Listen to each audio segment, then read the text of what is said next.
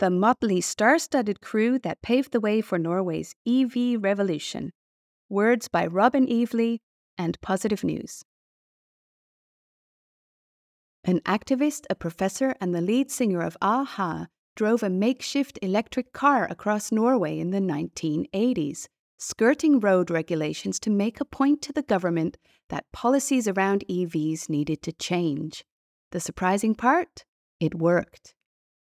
The halcyon days of the mid-80s, ripped jeans, hair mousse, and that tune, a-ha's Take On Me, blasting from the radios, lighting up MTV.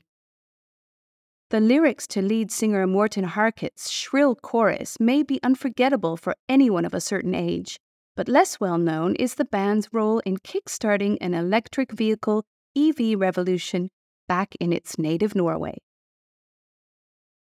Today, in place of homegrown synth pop, it's the Scandinavian nation's plug-in car sales topping global charts, with EVs outselling fossil fuel-powered vehicles by 4-1. The highest market share in the world. According to some estimates, the country crossed the tipping point, which analysts say is when EV sales reach 5% of total car sales, back in 2013.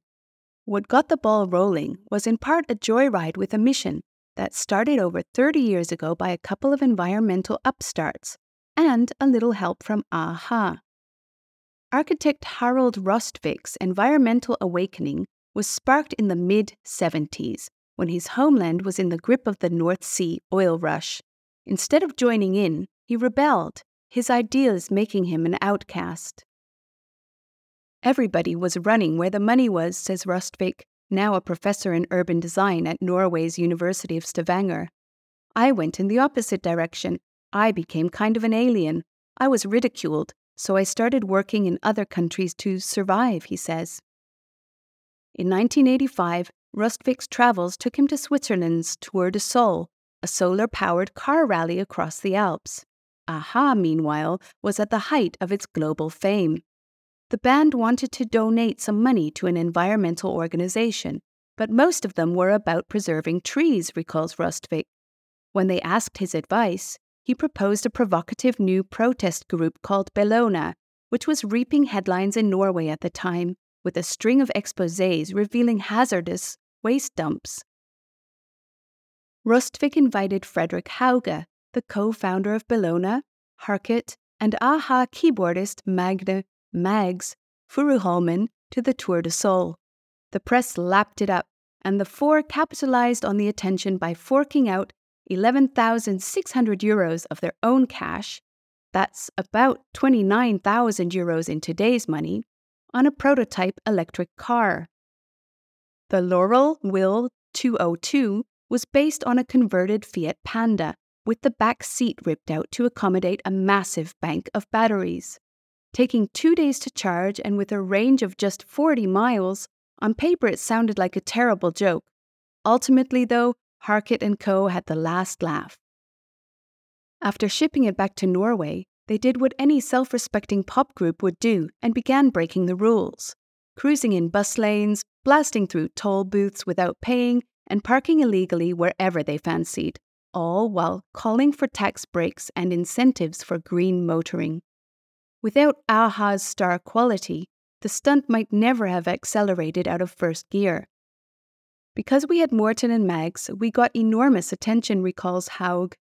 When we didn't pay the fines, they confiscated the car to sell at auction, but no one was interested in a rebuilt Fiat Panda with a range of 40 kilometers.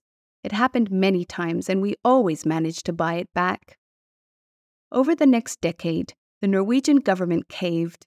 We broke them and embarrassed them, says Rostvik. We showed them there was an interesting technology here, but it needed incentives and was going to cost money. In the late 1990s and early 2000s, these incentives started to materialize in the form of free parking and charging for EVs, toll exemptions, and tax breaks. EV drivers got access to bus lanes and could ride ferries for free, measures mostly still in place today. Rostvik went on to make waves in sustainable design, merging transport electrification and his skills as an architect to envision the cleaner, greener cities of tomorrow, but his professional standing has been hard-won. "We took a hammering for being idiots," he says. "I was hammered by my own colleagues in architecture for collaborating with unserious people like pop stars. I was almost excluded from professional bodies. That's the game that's played if you take on huge economic interests like oil. If they could kill you, they would. I'm not joking."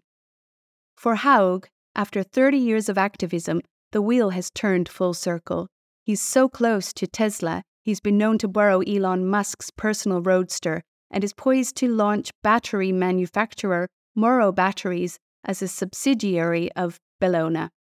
"When I start on something, I don't stop," he says. "I follow it for many, many years." Norway's electric vision is spilling over into other forms of transport too, boats and short-hop flights, for example. But Rustvik believes the real progress has been in mindset.